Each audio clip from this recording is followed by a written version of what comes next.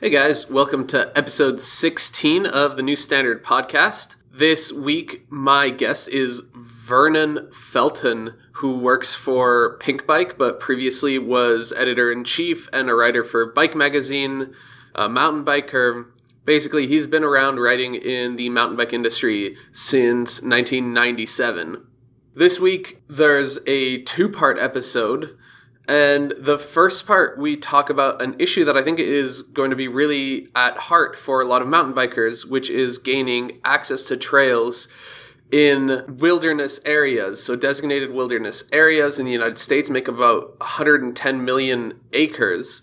And mountain biking is currently banned in all of those areas, plus areas that are wilderness studies areas. Basically, they're not wilderness areas yet, but they may become wilderness areas in the future. And Vernon has written pretty extensively on this, and so he's going to talk about how this happened, why he's against that ban, and why is there a ban in the first place.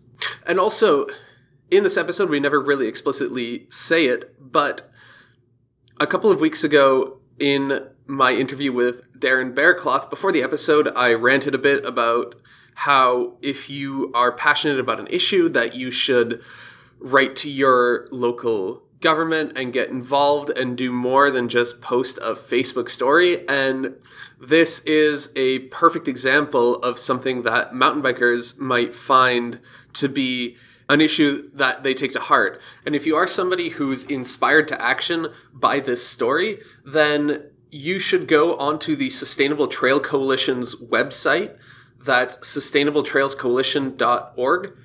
And you can find a how to help link at the top. And it will tell you all about how to write to your representative and to your senator about how you support this bill that will potentially allow mountain bikers to access some of these wilderness areas. With that, here is part one of the episode with Vernon. So, how's it going, Vernon? Things are doing great. How about yourself?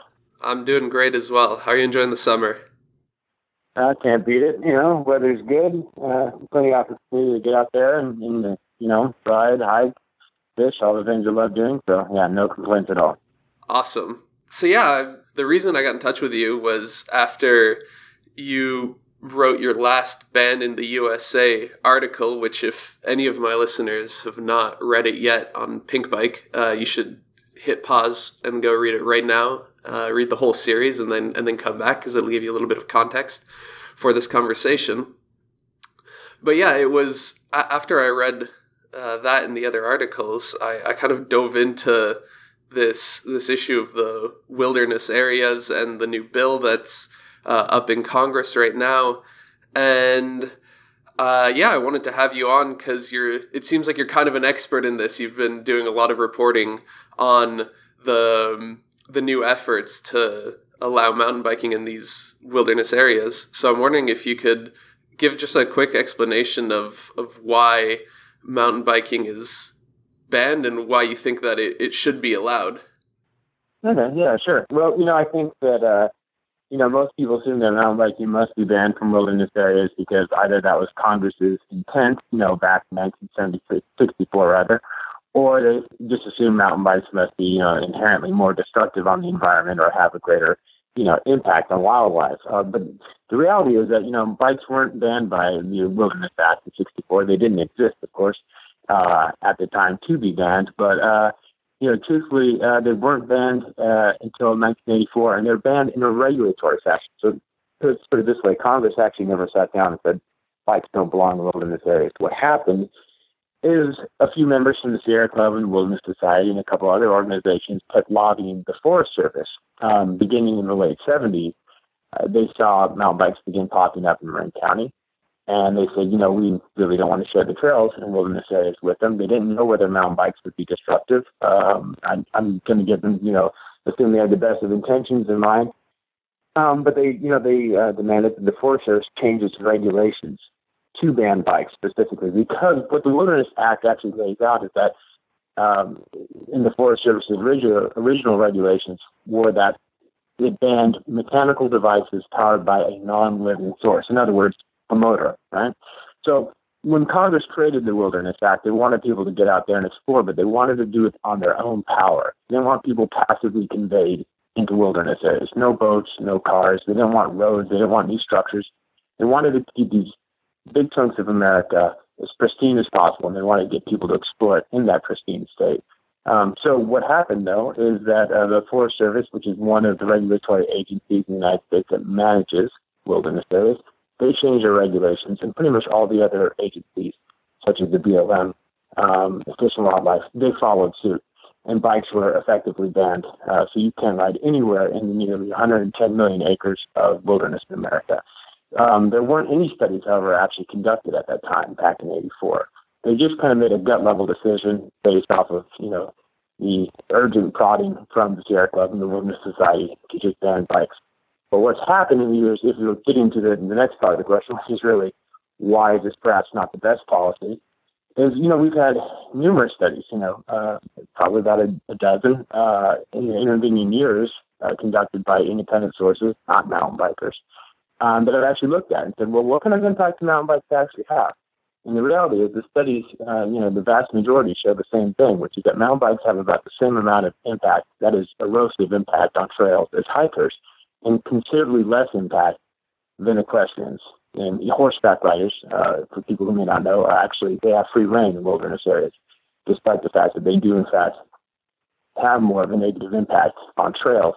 Mountain bikes also have no more impact on wildlife and disturbing wildlife than any other trail user. So if wilderness is about preserving the environment, which is a very great thing, and I'm 100% supportive of wilderness. I'd like to see more of it. I think a lot of mountain bikers are on the same boat. We're environmentalists. We want more open space. But if wilderness is fundamentally about preserving the environment, the ban on mountain biking does nothing to further that goal. What it does is it divides the constituency for wilderness. It creates divisions in the environmental movement, and that's something we can't afford right now. We need as many people advocating for wilderness, and we need as many people advocating, quite simply, to protect the environment as possible. And, what we have is a policy that's not only unfair to mountain bikers, but on the big picture, it's bad for the environment. Right. And so I want to come back to this issue of kind of environmental groups versus mountain bikers. But what was also interesting to me is that there's this divide within the mountain biking community as well, specifically between IMBA and the STC, though they've come out with some joint statements, both supporting each other, but there have been members of both groups who've kind of spoken on either side. And STC, the Sustainable Trail Commission, is the group that put forward the language of the bill that is currently up in Congress. And so with the kind of current election in mind, I wonder, does this seem to you kind of like a Hillary versus Bernie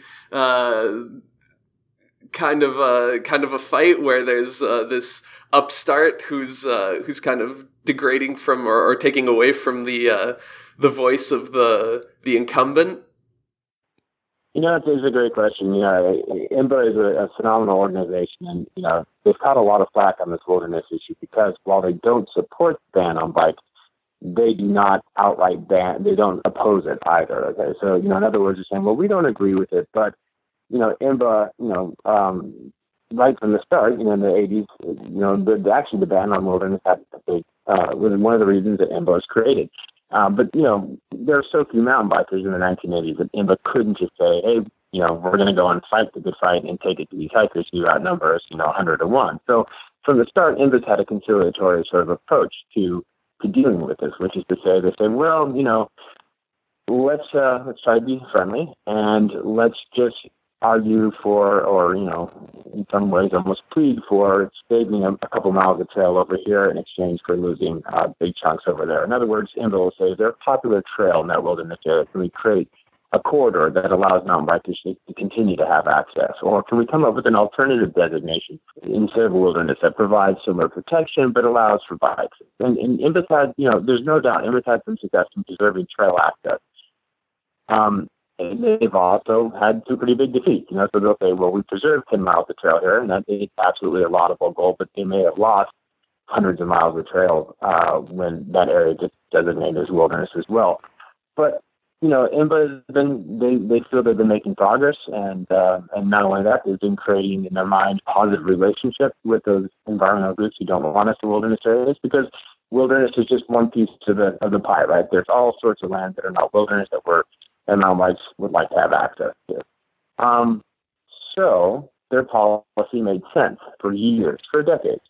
You could argue that policy, and a lot of people, including the guys who founded Sustainable Trails Coalition, SEC, they would argue that policy doesn't make as much sense now. They're, depending on what estimates you look at, there may be as many as 8 million mountain bikers in America. So we're not the sliver minority that we were in the past. And, the idea is, well, why are we still kind of coming to the bargaining table and begging for scraps? Why don't we come to the table and basically demand to be treated as an equal partner here?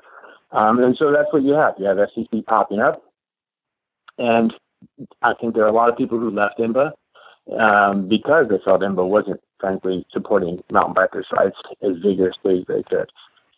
Whether that's a fair claim or not, it's debatable. But SEC speaks to a lot of people, and there's no doubt about it. They've raised a considerable chunk of money, well over $100,000 in less than a year's time, to create that bill. And, I think, to get to your point there's a bit of a pissing match, right? There's some pretty nasty things being flung within the mountain biking community.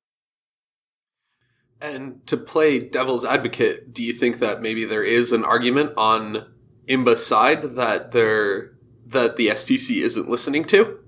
Yeah, no, I think it is. And, IMBA they certainly have the reasons for staking out the position. You can certainly argue that, look, these guys at IMBA have been doing this for decades. They know something, right? They're on the ground. They're working with people at the Sierra Club and Wilderness Society, as well as working with land managers. And there's no doubt that they know a lot of things that a lot of us don't, right? And there's no doubt that they have been successful in getting, national recreation areas, for instance, instead of wilderness areas, alternative designations that have preserved mountain bike access. Yeah, I think there's something to be said for their argument, but I think here's the larger question, right? We have one mountain biking advocacy organization, really, when you get to a major national one. That is IMBA, right? And that's kind of a silly proposition in and of itself.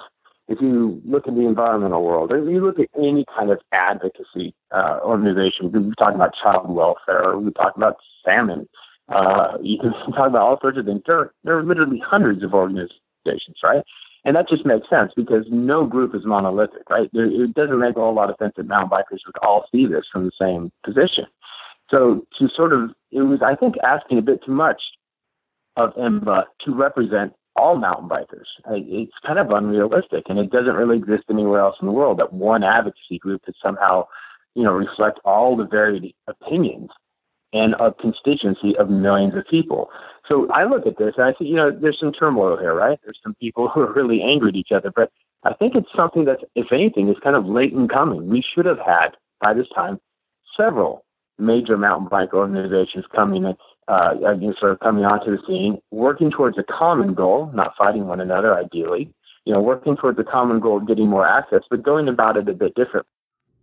Yeah, I mean, and to your point about how many environmental groups are out there, there is currently the Human-Powered Travel in Wilderness Areas Act that was put forth in Congress by Representatives Mike Lee and Orrin Hatch. And as soon as they proposed it, something like 115 wilderness protection groups signed a joint letter condemning it. So I'm wondering if you could get into why there's such a big push from outside the mountain biking community against mountain biking in wilderness areas.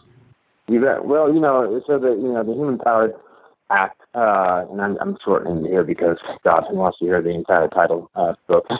But the act was written by Ted Stroll, the guy who, helped found STC. And Stroll's a lawyer who worked, in state Supreme Court in California in the past. He's retired now. But, he looked at this whole thing, and he spent a lot of years trying to work with agencies such as the Forest Service to change their policies. And what he realized as a mountain biking advocate and lawyer was that the agencies, they deal with so many more environmental organizations who don't want bikes in these areas that there is just, they're entrenched. They're not willing to even consider the question of whether bikes belong.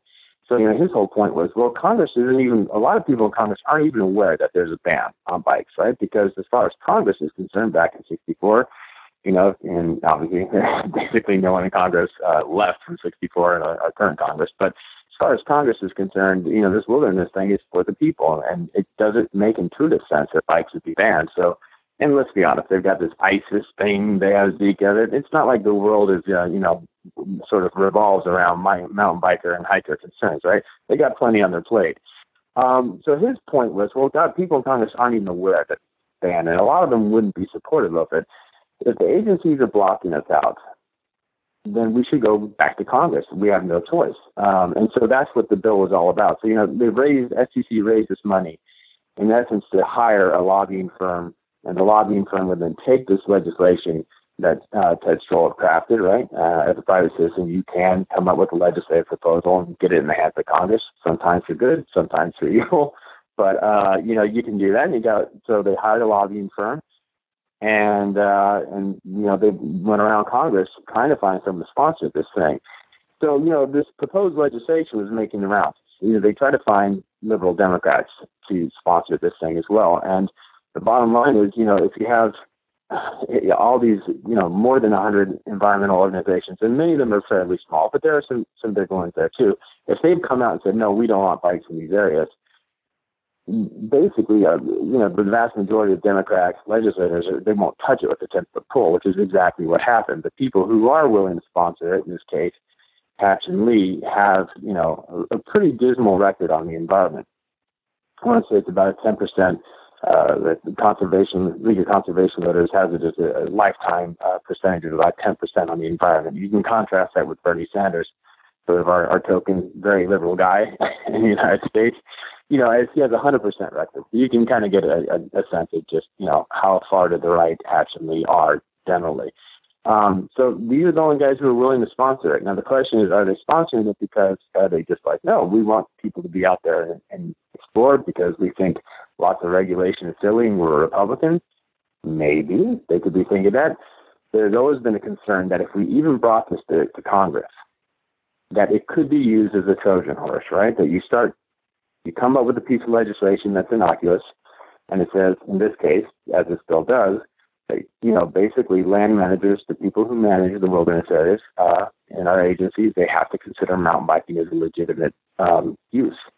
They can say no to mountain bikes in wilderness areas, but they have to at least consider the question. We can't simply have a blanket ban.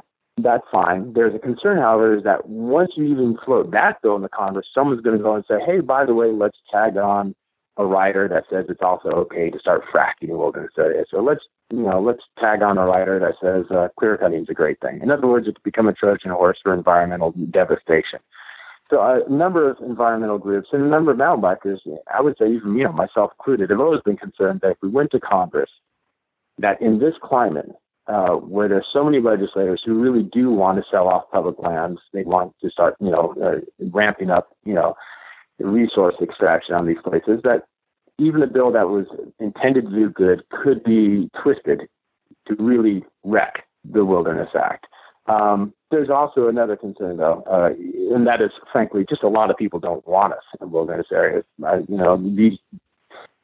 be blunt. The Wilderness Act has become a way for a small segment of society to have a really great playground. If you're a horseback rider or you're a hiker, this is your playground, and you don't have to see a bike, and you may not like mountain bikers, and you don't have to see them. There are a number of people who simply don't want to give up the primacy position, in the outdoors. Yeah, that's a great point. I heard a great quote recently from Heather McGee saying that when you go from a position of power to a position of equality, it feels like discrimination. And I don't want to conflate mountain biking with racial equality, which is what she was talking about, but I do think that there is some of that here. So I'm wondering if you could get into why this animosity against mountain bikers exists. I mean, as you said, there have been maybe a dozen studies since 1984 showing that mountain biking is not more harmful to trails than hiking, and actually maybe horseback riding is more harmful. And also in a review of evidence that I found, the writer pointed out that mountain bikers and horseback riders are more likely to help sustain trails. In fact, the only dissenting opinion I could find is an article written by Michael Vandeman, who's a PhD, but he basically wrote an opinion article where he took all of the evidence shown elsewhere and then kind of like wrote his opinion about that evidence. Right, yeah. Michael Vandeman's got a long track record. He's an individual who's, ousted from the Sierra Club because he comes from a very biased position. He also physically attacked mountain bikers in the Bay Area, and spent time in court. He's an individual who's really well spoken, but unfortunately, less than properly hinged. I realize that sounds like I'm poisoning the well regarding Michael Vandeman, but the reality is, he's unfortunately a fairly biased person. And so why do we have these opinions? So why do they hate mountain bikers so much? Why does a certain portion of people hate mountain bikers so much? And, I think that it's because it's not about the environmental impact. It's a culture war. In the same way that so much of American politics really is. And so often we're really not talking about public policy. We're talking about the groups on either side of a policy, right? So often conservatives really, why should conservatives hate protecting the environment? So often it's because they don't like the liberals. They don't like liberals in their fleece, and they don't like the college-educated liberals using the big words and their elitist, expensive coffee. There's all sorts of weird connotations that go on that have nothing to do with the policy at hand. And I think, frankly, that's what's going on with this, right? There are people who, they made up their minds about mountain biking in 1984 or 1986 when mountain bikes first appeared on the scene. And they've never really bothered to ask whether those opinions were grounded in fact, or, in their mind, we're all knuckle-dragging sort of troglodytes that destroy the earth. And, they're not clued into the fact that, God, we were never what they thought we were, but, we've spent decades proving that we could be amazing trail stewards. And so many of these places, you look in Montana where mountain bikers are being kicked out of wilderness study areas at an amazing rate, hundreds of miles of trail being single track and lost to mountain bikers. Who are in some of these places, mountain bikers are the primary stewards, the primary trail maintainers. And they vastly outnumber hikers, and they're being kicked out. But if you ask a hiker, well, they're assuming that we don't do any trail work, or that we're, again, anti-environmentalists. So it's a notion about mountain biking that is incredibly outdated. Now, to be fair, it's something that I think a lot of mountain bikers don't talk about. If we just sat down and looked at a lot of websites, looked at a lot of advertising, how is mountain biking sold to the general public? Well, oftentimes it's sold in sort of like a pretty aggressive way, right? Guys in full face helmets, body armor, ripping down a hillside. That's pretty scary to someone walking up a trail. Now, there's a disjuncture. A lot of those photos are shot at downhill races, at ski resorts. They're shot on trails where that kind of riding is ordained, right? It's designed, the trail is designed for that, and it's a private place. It's not a public place. But does a hiker know that? If they just flip onto, a website and they see a guy who looks like he's, a motorcyclist carrying down a hillside, they think, well, I don't want to see that. Well, I don't think any of us are proposing that in wilderness areas. That is not actually mountain biking for 99% of mountain bikers. Yeah, to that point, many hikers who I've interacted with, especially when, I'm from Santa Rosa, which is in the North Bay Area near San Francisco. And there was a proposal to ban riders on the trails in the local state park there while I was in high school. And what I found a lot of hikers said is that essentially riders are scary. We're fast. We wear protective gear. It makes it kind of standoffish. We're not really stopping and having a conversation on the trail. And even worse were for horseback riders or equestrians, where the horses get skittish when riders go quickly past them. Sure, and there could be public education that's always an ongoing need, right? Like, mountain bikers need to know how to deal with horses, need to know to get off, need to know to calmly speak to the horseback rider, and I get that. But here's an interesting question. Those are I completely understand where people are coming from, that we seem scary. But then on the flip side, what does a mountain biker see? Do they see? And I grew up not terribly far from you in Northern California. And, I was used to hikers. I could come up and slowly roll up to them and say hello and how are you, and being yelled at by hikers who felt that we didn't belong on the trail, even though it was a legal trail. How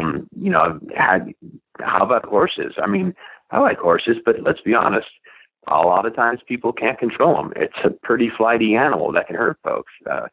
Couldn't a mountain biker look at the hiker or the equestrian and go, wow, there's hikers walking three abreast with their dogs running around the trail. This is kind of dangerous. I want to get past them. Or couldn't they see the equestrian and think, oh my God, I sure hope that horse doesn't go out of control? And I think that's really the root of my opposition to the ban, is that, public policy is supposed to be objective. It's supposed to be fair and neutral. In this case, if we're talking about wilderness, our public policy should ensure that it's protecting the environment. And, and that trail users are appropriate on a given trail. That's not what the ban on mountain biking is about. The ban on mountain biking is saying one group of people don't like another, and they've gone to federal agencies and they've gotten them to essentially create regulations that ban a legitimate user group because the other group doesn't like them. In other words, bluntly put, hikers just don't want to share. And, that's not good enough. I have a master's in public policy. I worked in state government in Sacramento. I worked in city government in San Francisco. I mean, as a policy wonk, as someone who had a degree and had a career in politics, it boggles my mind that we accept this as okay. This is exactly the opposite of what public policy is supposed to be. And I find that problematic. So to lighten this up just a little bit, I'm wondering if you have... Yeah, if you have any success stories to give riders hope for the potential for mountain biking to gain access to trails. My God, man, yes, of course. And this is the thing that gets me. Like, I live up in Bellingham, Washington, and I moved here, really purposely. I lived in Northern California, and, I grew up there. I moved up to Humboldt County. It's a beautiful place in Northern California. But it was really hard.